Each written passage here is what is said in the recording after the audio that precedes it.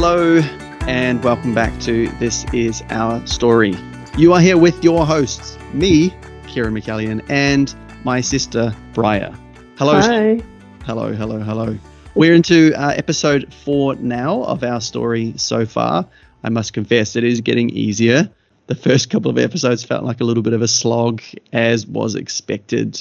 I kind of feel like we may have not quite hit the points that we wanted to in the very beginning, but it is getting much easier to get through this, and feels like it's flowing a lot more.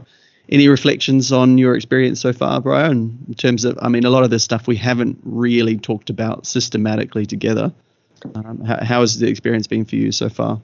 Yeah, like you say, I think it's getting easier, and obviously our memories are more vague from back then, so we've probably missed a few key things, but I think we may even think about them later on and can jump back to it. But now we're getting into sort of some more heavy duty stuff of really what the foundations of who we are today.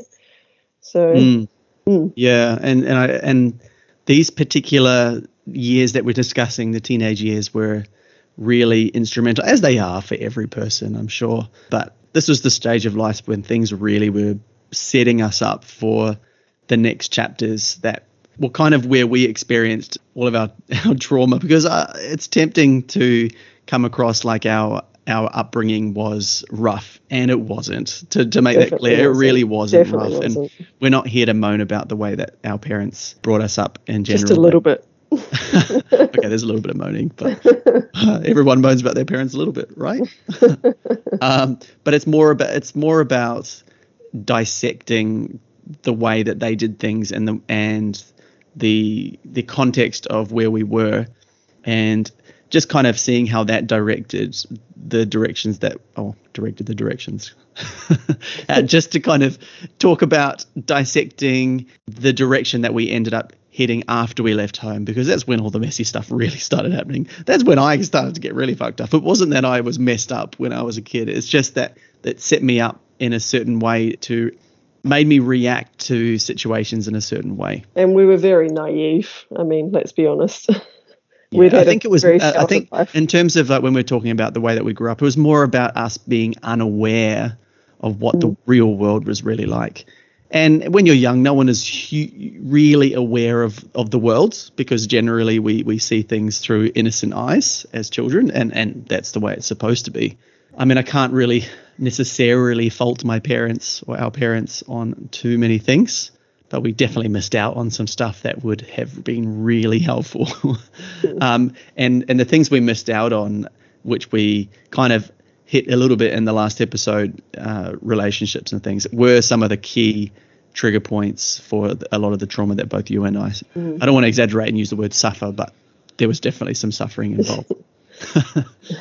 Which we will delve into more deeply in future episodes. However, as pointed out in the last episode, we want to not always be doom and gloom, and we want to provide a chance to share some stories of perhaps lighter times, more fun times of things that we did as a family or with friends, or even just on our own. And the segment is called Story Time. Story Time, yes. I do love stories. Not heard that one before.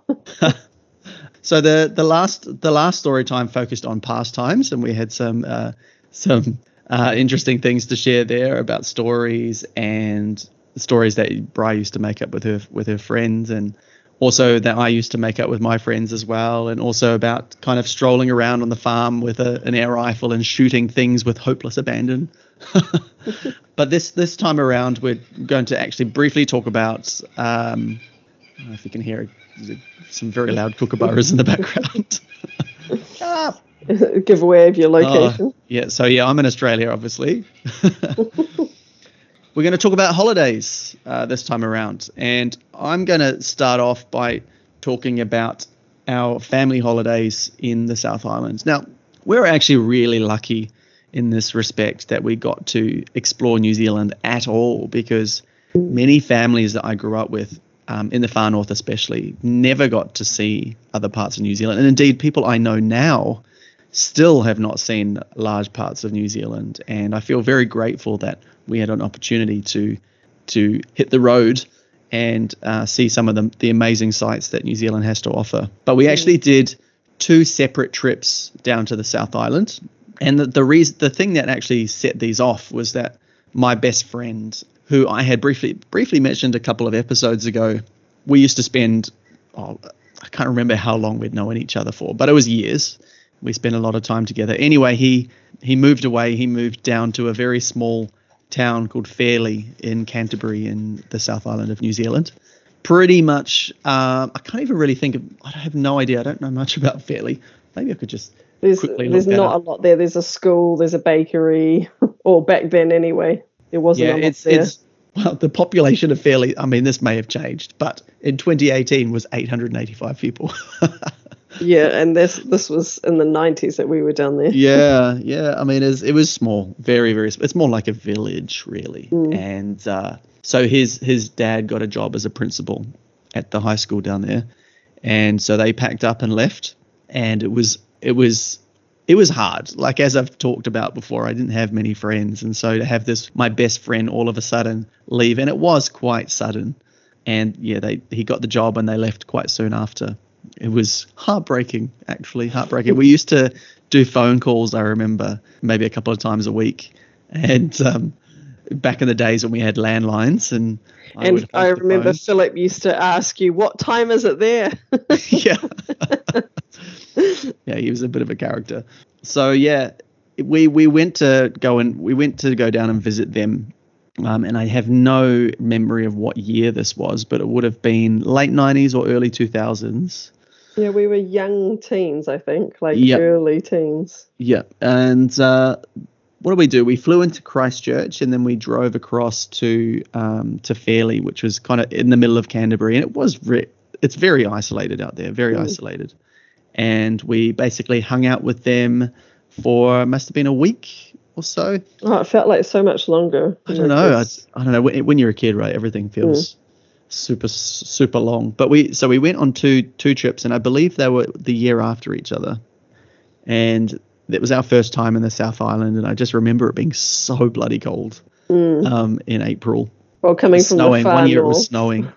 Some very clear memories of that time is, so in New Zealand they had massive issues with rabbits back then, like millions and millions of rabbits taking over the countryside. And I very clearly remember the first trip, you could almost see the hills move. There were just so many rabbits there, it looked like the hills were moving. That was around Lake Tekapo. But I mean, if you've ever been to the South Island of New Zealand, it's just amazing. It's incredible.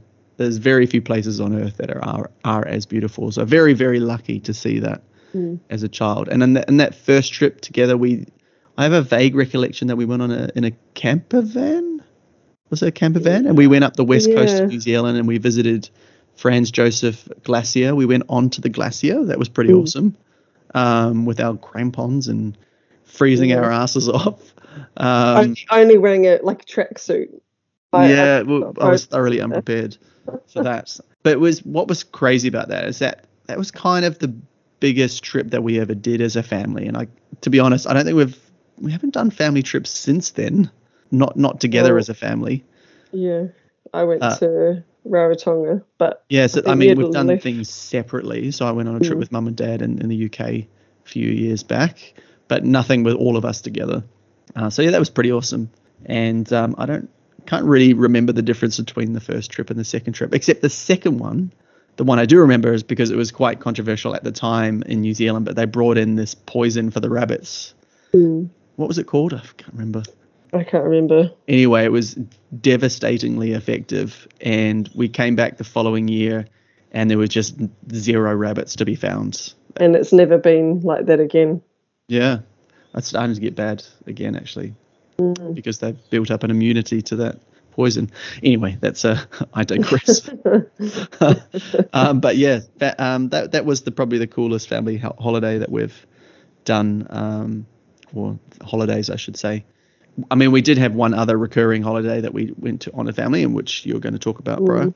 Yeah, so every summer we used to go camping at a place called Kaiwi Lakes, which was about, how far would that be? Maybe a couple of hours from where we lived, maybe 2 hours outside of Dargaville. And it's the most incredible place to go camping. Like, if you can picture like beautiful old tall pine trees, like the whitest sand you've ever seen. And it's a natural lake, so over the years it's just filled with rainwater, so it's crystal clear and such a deep lake. And incredible, like scary deep. Yeah, like it would be beautiful clear water, and then it would just drop off into nothingness, and it was so dark, like you'd try and dive down as far as you could, and it was so dark you couldn't see anything. Yeah, very scary. A popular spot. So in it was. summertime. I remember it was flat for maybe 50 meters, right, and then all of a sudden just would drop off into nothing. Yeah, very popular in summer, and we'd go for 2 weeks at a time every year, and we had a big tent, like a 3-bedroom tent, and we used to go with friends of ours from, the Cooks. I guess we met at church, and they kind of became very close friends, and they or basically like family, because we didn't spend a lot of time with our actual cousins who lived not too far from us, which was mum's side of the family. And so all of Dad's family were in Auckland, so and they never visited basically. No. So we spent a lot of time, and they just became, like family to us. De facto extended family.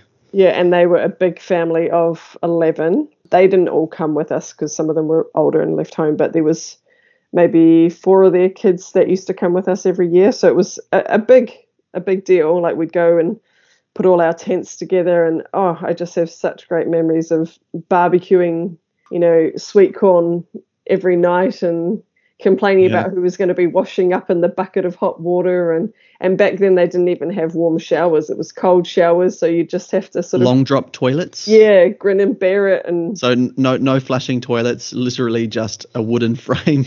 Yeah, and then you sit on and then wait for the for the bombs to land. That part not so great, but it was just amazing. And our friends, they had a boat, and they took water skis and the biscuit, and we'd just have the best days of our lives out on the lake in the summertime.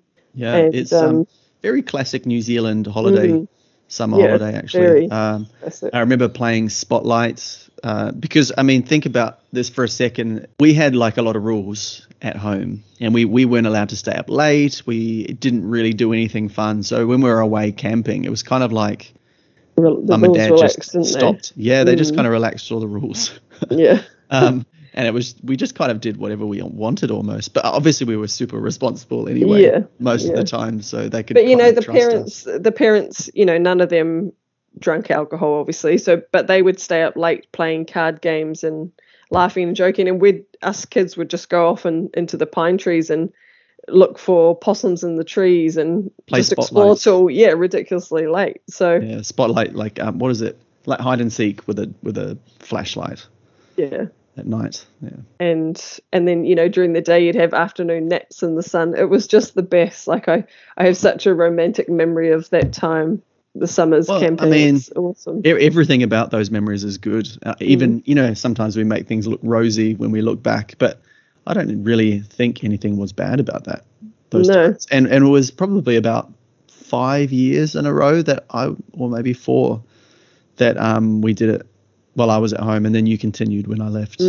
But even when you left home, you came back with your girlfriend at the time, and she joined us on those trips. So it was something that we really valued, that time together as family and with our close family friends. So yeah, definitely they're like core memories for me. I don't know about you, but they're definitely core memories for me. Yeah, we were super lucky to have that. And it was great to have that because it did feel like a family experience with the Cooks. And it wasn't just this that we would do with them, right? So I remember we had a lot of our core memories of things on farms were with them, going and milking the cows and just kind of doing all sorts of dirty shit on the farm, getting dragged behind a 4-wheel motorbike.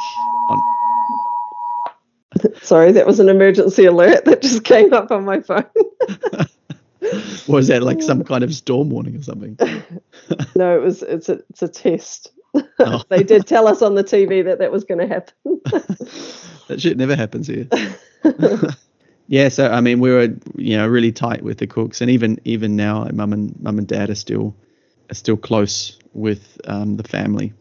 But yeah, I guess if we want to like segue from that into I guess talking about the church experience and the youth experience as being quite family orientated. Because it was such a small community, a lot of those people that we knew from that time did become like de facto family members. And some of my closest friends, all of my closest friends were a part of that church and a part of that youth group as well. And there was one family in particular for me. I became very close with the guy. He was a year or so older than me. We became very tight, and we did a lot of things together. And incidentally, it was his sister that I ended up having a big crush on, which I referred to very briefly in the last episode. That was probably the only time where there was a confusing boundary between the family and not family. But, a lot of these people that were in church and youth group and stuff, we spent so much time with them, not only during services or youth related things, but just throughout the week, or church stuff outside of the church building, so to speak. I wanted to talk a little bit more about some of the specific things that we did as a youth group, though, because I think it was quite interesting. And I wanted to discuss the missions that we used to go on. And so basically the idea was, and I was trying to think about this today, actually, about how this evolved, because we had a youth group come and do some kind of outreach event at our church. And I can't remember, this may have been a year or so before I left to go to uni, but they were visiting from Tauranga. And coincidentally, this was a church that I ended up being a part of, but they came along and had a big outreach event, and the music was great, and they had dances and they had plays, and they were all very exciting with it was basically just a bunch of young people having a lot of fun. And that was really impacting on me because it just looked cool and it sounded cool and the people were very cool. Too cool for me, I felt at the time. Like I couldn't quite fit in. I really wanted to meet these people and chat with them, but they were there for a few days, I think. And I think they stayed in the church. Or I feel like they got billeted out to families. Yeah, I don't quite remember the details of that, but I remember trying to get to know them and then not quite fitting in, but really wanting to. But yeah, the girls were pretty, the singers were great, the musicians were amazing. And I was like, this is really what going to church should be like. And that's quite important for my journey, because that's basically what I looked for every time I tried to find a new church. It was very much about the image, though, that church, wasn't it? Oh yeah, absolutely. To draw you in. Yeah, absolutely. I mean, that was the whole idea. It was outreach. It wanted to be, they were trying to be exciting, to bring people in and then save them, basically. That's the whole idea of being in a church like that. Anyway, I think we may have taken the idea from these guys, and we wanted to do our own outreach with our youth. And we had a core group of youth who were involved in music and just youth activities. And so we decided to do this outreach tour. And were you a part of this? I can't remember. I was a part of a few, but I can't remember. Because this was one of the more fun things that I was involved with. And I don't think I really took it seriously because it was just fun. But we went to a bunch of local churches in the far north, like around Whangarei, and I don't remember how far south we went, but I know we went to Ruakaka. Yeah, and as a group of people, musicians and stuff, we weren't great. And I say this without judgment or without sounding or attempting to not sound up myself, but I did often get compliments for my drumming, and I was pretty good, if I'm honest, for my age. But a lot of the other things, that the music that we did was quality was questionable. But I remember, like, we would do these events and we would do all these songs, and then just no one would be there. There'd be like 5 people. Oh, cringe. It's so cringy. We would do so much practice, so much preparation for this. Oh, man. And And then just no one would show up because we'd be visiting these tiny churches in the middle of nowhere. What do we expect? Like probably like 50 people who live in these little towns. What a shame. I don't know what we were hoping for, but we believed it was time for revival, and we would have these prayer meetings, get very excited about God doing a move in this little town, and then it'd be just I kid you not, every single time we outnumbered the people who came to visit. Well, there was quite a few of us. Surprise, really. I mean, we had a great time because it was like going on a fun trip with your friends, and it was quite an inclusive group. So I think the youth pastor tried to include as many people as possible. But yeah, no, very clear memories of that. You weren't. I don't know if you came along to any of those. I definitely did, but I don't remember if that was later on, like after you'd left, or if you were there. I definitely went to quite a few. Yeah, I definitely remember going to one in Ruakaka, and a few around the North Island. But yeah, I can't remember if you were part of that. And I also felt like I was, I didn't have any particular talent. I couldn't really sing. I couldn't dance. There's a lot of stuff I couldn't do. But I was there. I was participating. I was a number. Well, that was the whole thing in church, I think, is just being involved was, at least for these smaller churches, the importance was placed on just being involved. When I went to bigger churches, it was more about being good at what you did and being excellent. And if you weren't an excellent musician, you would be kind of pushed aside into a different area, like being a welcomer or something. And that there was a different hierarchical type system of talent in bigger churches. But for us, we were just a tiny church where just having people there was important. But like a specific experience, which I was just relating to you before, was not connected with these trips, but just there were a core group of us in the youth group at the time, who were a little bit older, had been around a longer while, and the youth pastor wanted to kind of invest in us a little bit more. And it was decided that we would have this kind of special cell group just for us. And we were kind of considered senior leaders almost, or not leaders as such, but just senior members. We didn't get any title or anything, although I felt very important to be a part of this. And a chosen one.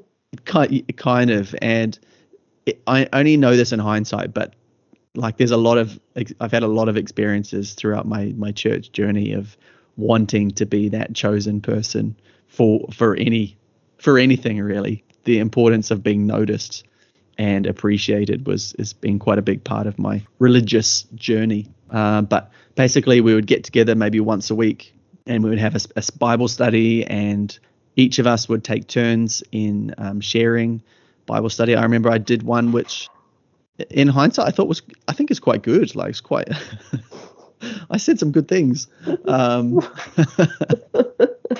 Yes, pretty good at blowing trumpet. And I remember getting a real thrill out of the compliments that I received for my message that I shared. But we kind of encouraged this culture within this small group of being close and being able to share parts of our personal journey that we perhaps wouldn't share with other parts of the group. And I've very distinctly, like confessing your sins. Kind of, yeah. One particular and very uncomfortable moment. Oh God, it's cringy even when I think about it. We were just going around sharing about things that had been going on with us, or things that just reflecting on what had been hard for us lately or something. And then one guy pops up. It's like, so I've been having some trouble with impure thoughts, and these impure thoughts are kind of leading me to, do things that I don't think I should be doing. And oh my God, my heart just beats faster now thinking about the awkwardness. And all of a sudden it was like, as we mentioned last time, right? guys and girls, we can't talk about these things together. So, and one of the older girls, she was like, oh, you know what? I think we should probably leave. And so she went out with the other couple of girls who were there, and it was just the boys. So we had this very awkward conversation about, without using the exact words, about masturbation and porn, but so awkward that I came out the end of it not with no practical knowledge about how to deal with those feelings or those actions at all. Like I got nothing out of that. So again, avoiding all that sex ed talk. It could have been constructive and it could have been helpful, but it was neither of those opportunity. Things. Missed opportunity. Like seriously, could anything be handed on a platter more easily? That must have been so brave of him though to speak that, considering in the Christian circles that is not talked about. Like that's so brave of him. Well, that was the next part of the awkward nature of the conversation, because everyone came back together again, and then they were talking about how you were so brave to share that with us, and I just want to, it's just so amazing that we feel so comfortable to be able to share these things together. He probably went home and cried because he felt so uncomfortable. And all I was thinking was like, fuck, I've done those things, but I'm not going to talk about it. No. It's like, what is this thing you speak of? Yeah, because I'm totally innocent. I never have impure thoughts. Yes.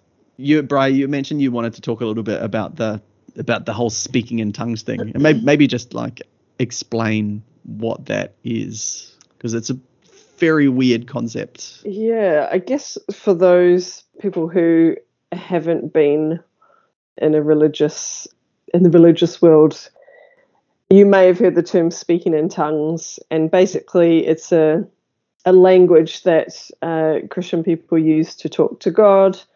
Heavenly language is what they... Yeah, that's a heavenly language. And when I was part of youth group, this was something that I had said to my youth leader at the time. I said, look, I don't know how to do it. Like, and this was embarrassing for me. Like, I should know. Well, because there's a lot of pressure on because it's like you're deficient. You have a deficiency if you can't communicate in this heavenly language, because obviously any true Christian, evangelical Christian, should be able to do this, and if you can't, there's something that's holding you back. And I thought at the time that it was a reflection on my relationship with God. Like, has he not given me this ability, or like, why is it that I cannot speak in tongues? And the advice that was given to me was just to practice. And by practice, I mean, I'm not even kidding, right? He told me to just start by saying, this is so cringy, like shibidabudu.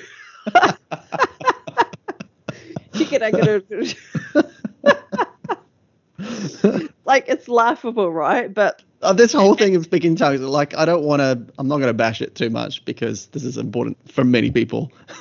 But it is nuts. Like, everyone is basically making these weird noises, and everyone claims that that they're speaking in this language that the God and the angels can understand. The concept is so out of this world. It's out the gate. It really is. Oh man, it's nuts. And so it was quite weird. So when I'm at home, I was being a good child and reading my Bible, and I was practicing speaking in tongues, and it sounded so weird to myself. Like, I was like, this is what I've been told to do. I'll just keep doing it, and then maybe it'll come more naturally.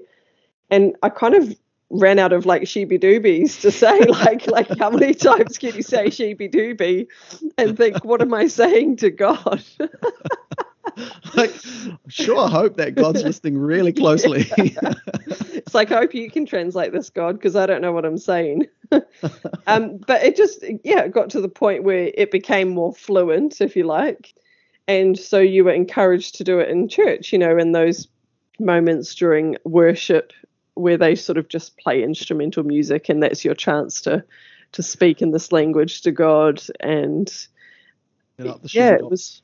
And then I remember feeling quite like I didn't want people to judge my version of the language. Like, what if they thought I was talking rubbish? Well, obviously I was, but I mean, everyone's talking rubbish. Yeah, and it all sounds different. I was worried about that judgment, but I was like, this is how I've been taught. So I'm just going to It's carry basically on. like jazz scatting, right? Yeah. I mean, because from memory, fun. this happened to you before me, because I couldn't, and I don't. Even it's weird to talk about the concept of not being able to speak a gibberish language. Like, to someone who's not been brought up in this way, like when I speak to my partner about this, he's like, "What?" When you're outside the bubble, it's so hard to understand. Yeah, it's an integral he actually part finds it mind blowing. Being an evangelical Christian, and no one ever says anything directly to make you feel like you're not good enough, but it's so implied. So, for example, you might get someone up on the stage saying, all of those who can speak in tongues, speak out now, and let's believe that we're going to break down the walls of someone such and such. And so all of a sudden you're the only one who's not. And so you just kind of, but now, like, I've heard this from lots of people, and you realize actually a lot of people were just making it up. And I couldn't do it for probably a couple of years after I left that church. And I thought there was something really wrong with me. God had abandoned me, or I just wasn't good enough for God to put this, because it's a gift. In the Bible, it's a gift, the gift of tongues. There's a lot of theological stuff that we could talk about, but this is not really the forum for it. But it's it's weird. It's a weird thing to understand. And kind of one of the other weird things about church, which a lot of people talk about all the time, when all the things that they don't get about religion, is tithing, right? And tithing is a lot of people's core tenet of Christianity. It's you giving 10% of your earnings, and there are all sorts of different theological debates about what that 10% actually means. And again, this is not the forum for it, but all we can really say from the perspective of this conversation is that was also something else that was kind of pushed on us. And so our parents have been very strong on this, and we had to, all the money that we had to give. Looking back though, right, this was from our church journey, and when we were younger, like in the 90s, our parents giving 10% of their wage. Like, we were not a well-off family. I have memories of mum putting wads of cash into a little envelope to give to the treasurer. And I remember seeing it and being like gobsmacked. Like, we weren't the kind of family that could have bought lunches, for instance, or, we never went to McDonald's we very rarely ate out. No. Mum would take sandwiches to even to restaurants and pull out a sandwich. Like, we had lots of cool things, but we weren't without, but we definitely were not a well-off family. Yep. And I remember looking back, I'm like, that was a lot of money for them to be giving.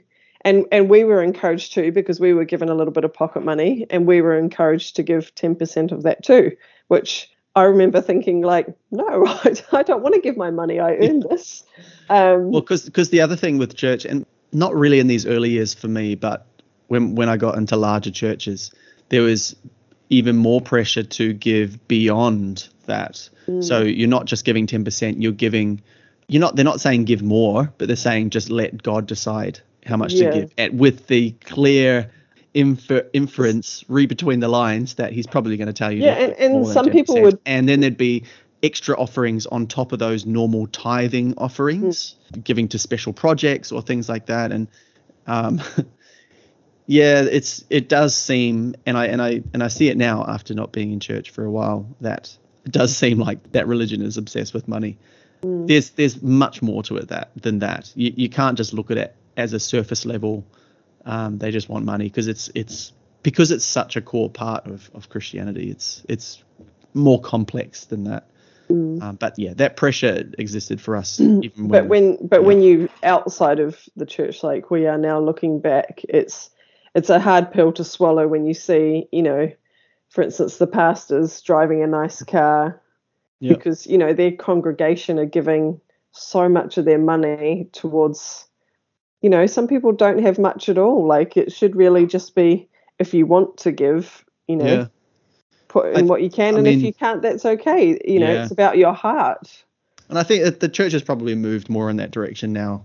to be honest, depending on the church that you're a part of. But at least for us growing up, it was very legalistic in those terms around money. And I don't know about you, but I still, at this stage in my life, wasn't questioning anything. Like, I don't think I would have been questioning these rules of religion or even the rules that mum and dad had for us. No. Because I was always that good boy, right? And it wasn't until I left home that I saw anything else. So even when some of my friends were doing questionable activities when I was young, I probably was more likely to judge them for being bad people than be tempted to do it on myself. But I think that's we would hear our parents judging them or their families or the way their parents would parent our friends, and and that's where the rules of you're not allowed to hang out with those people anymore came, because they are getting up to questionable, or their morals are questionable or whatever. So we were cut off from some people, actually.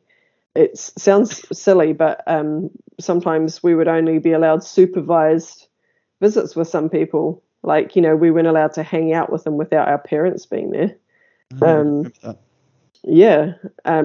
Not like, can we hang out with so-and-so? Oh, no, not unless I'm there. It was just a feeling that, they weren't allowed to, we weren't allowed to hang out together alone with them because we might be influenced by their morals or lack of. I think there's a lot more to say in different chapters about how this this whole religious part affected us, and as we became adults, I think and started making our own decisions, it took on a different weight to it. So I think we'll probably save most of the content for that part of the podcast. But as we're talking about our teenage years, if I just bring it back to, when you're about 16, 17, when you're you're about to leave school and kind of head off into the adult growing up world and starting to think about what you want to do when you leave school. And I was always very set on what I wanted to do. From a young age, I was going to be a pilot. So even through primary school, I was obsessed with flying, and it's not like I'd actually flown only a handful of times, but I started doing flying. I'll interrupt you there because it just triggered a memory of part of why we went to the South Island when we did was because of the Wanaka Air Show, because you were obsessed with flying. I think we went twice actually, didn't we? To the Wanaka and Show. That was a big event. I don't know why I forgot that. Yeah, that was huge. There's like that was probably more for warbirds over Wanaka, like some of it was the biggest one in Australasia at that time, at least, for old World War planes and jets and stuff. It was pretty amazing. Even I enjoyed that, and I found the war stuff boring that you're obsessed with, but I thoroughly enjoyed that. And we even got to fly in DC-10, I think, or DC-3. Anyway, big old plane. That was pretty cool. I think I've touched on before, I was obsessed with war and obsessed with history and things like that. But at that stage, that didn't really have any impact on what I wanted to do after I left school. I was just obsessed with being a pilot. And all through my primary years, early teenage years, wanted to do that, and started doing flying lessons at the age of... You were 12. 12, was it? Mm-hmm. Yep, you were 12. And very, very lucky to get that experience. So super, super lucky. I mean, that was cool that mum and dad supported that dream, were willing, because back then, I mean, I don't know how much the lessons were, but they wouldn't have been cheap. They were from memory, it was around about $70 per lesson, which is quite cheap by today's standards, but back then it would have been a lot. Yeah, it would have been a big investment for them, Yeah, for your dream. The problem was that there were long gaps in between each lesson, because I guess looking back now, they just couldn't afford to do it all the time. And I don't know, I didn't really get anything.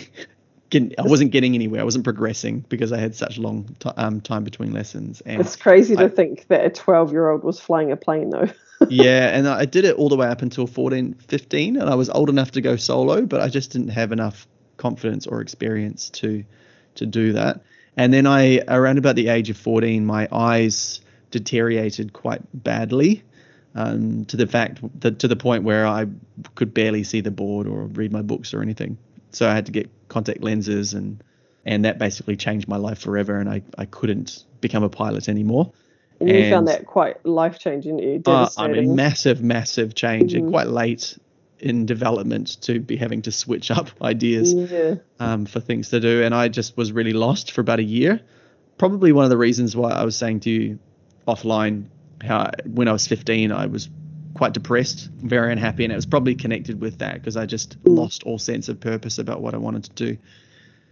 Then I had a friend go to teachers college, and it just seemed like something that I could probably do. And so I just latched onto that. It was just the easiest thing, because I wasn't the type of person who could just kind of make things up as I went along.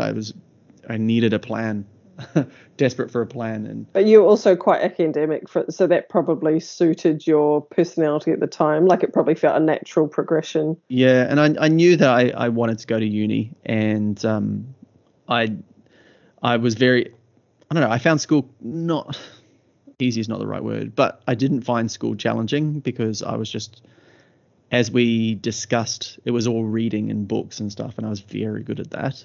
And I scored very well through that ACE school system.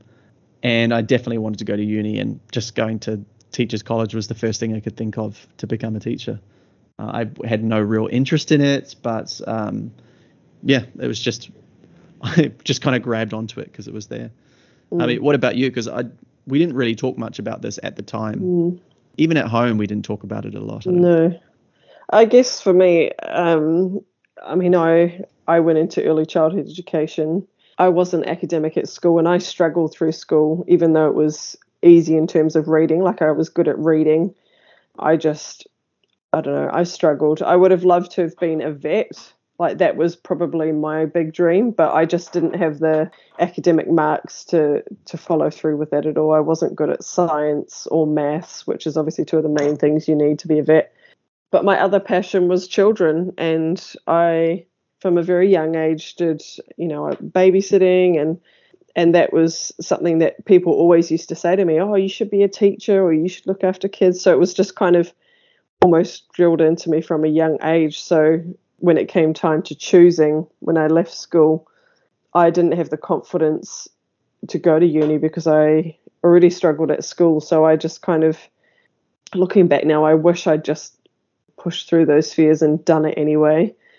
But I ended up going to nanny school down in Wellington to train to be a nanny, which has served me well over the years. I've travelled sort of around the world doing that, but I wish that I had the Bachelor of Teaching.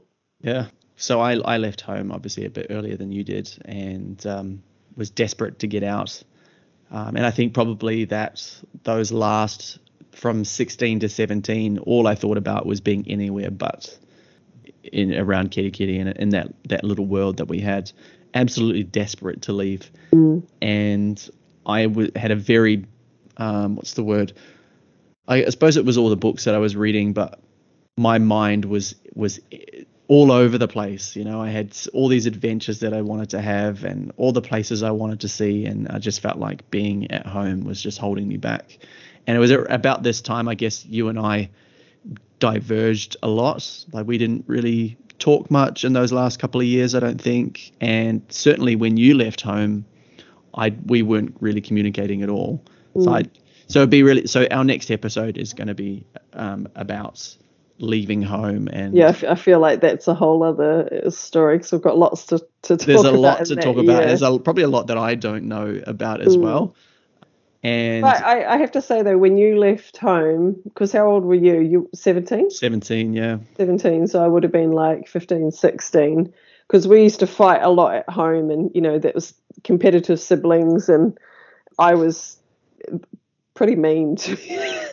I was brutal. We had, okay, just if we could just talk about this for a second. We had some full-on fights. People talk about siblings arguing or hating each other. We were all-out war.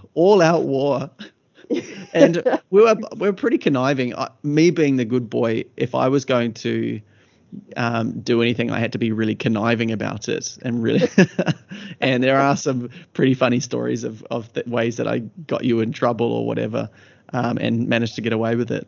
But I mean, you were pretty horrible. I mean, I was a bitch basically, but it was usually like you weren't so understanding when I took your CDs or your comics. I just wanted to read them. You could have been more accommodating. I mean, you didn't ask, you just took them. Yeah, because I knew you wouldn't want me to have them. Anyway, we had we just did not get on at home. Anyway. And like, I'm talking punching as well, like physical fighting. One particular memory of you throwing a hairbrush at my head and then knocking out a tooth. Yeah, while you had braces, yeah. And also, like, I have a memory of you running down the stairs, like Macton, and I was trying to grab you. You didn't have a t-shirt on, and I grabbed you, and I just left claw marks down your back. Yes, I do remember that. Oh, God. But you were the kid that would always be like, "Mom, Bray's done this to me." I just very, very clearly remember screaming at you. Well, and then coming inside and then screaming at Mum and Dad saying, "Why did you have to have a go?" I didn't know you said that.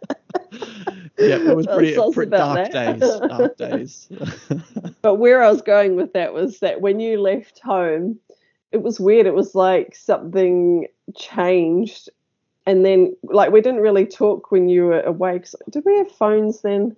I think right at the end. So my last year of school, I got a phone. I was quite resistant. You got one before I did. I think I was Alcatel. 15. Yeah, those real old school Alcatel phones. We had to click 3 times to get to the letter you wanted. And the screen was about, 3 inches. Yeah.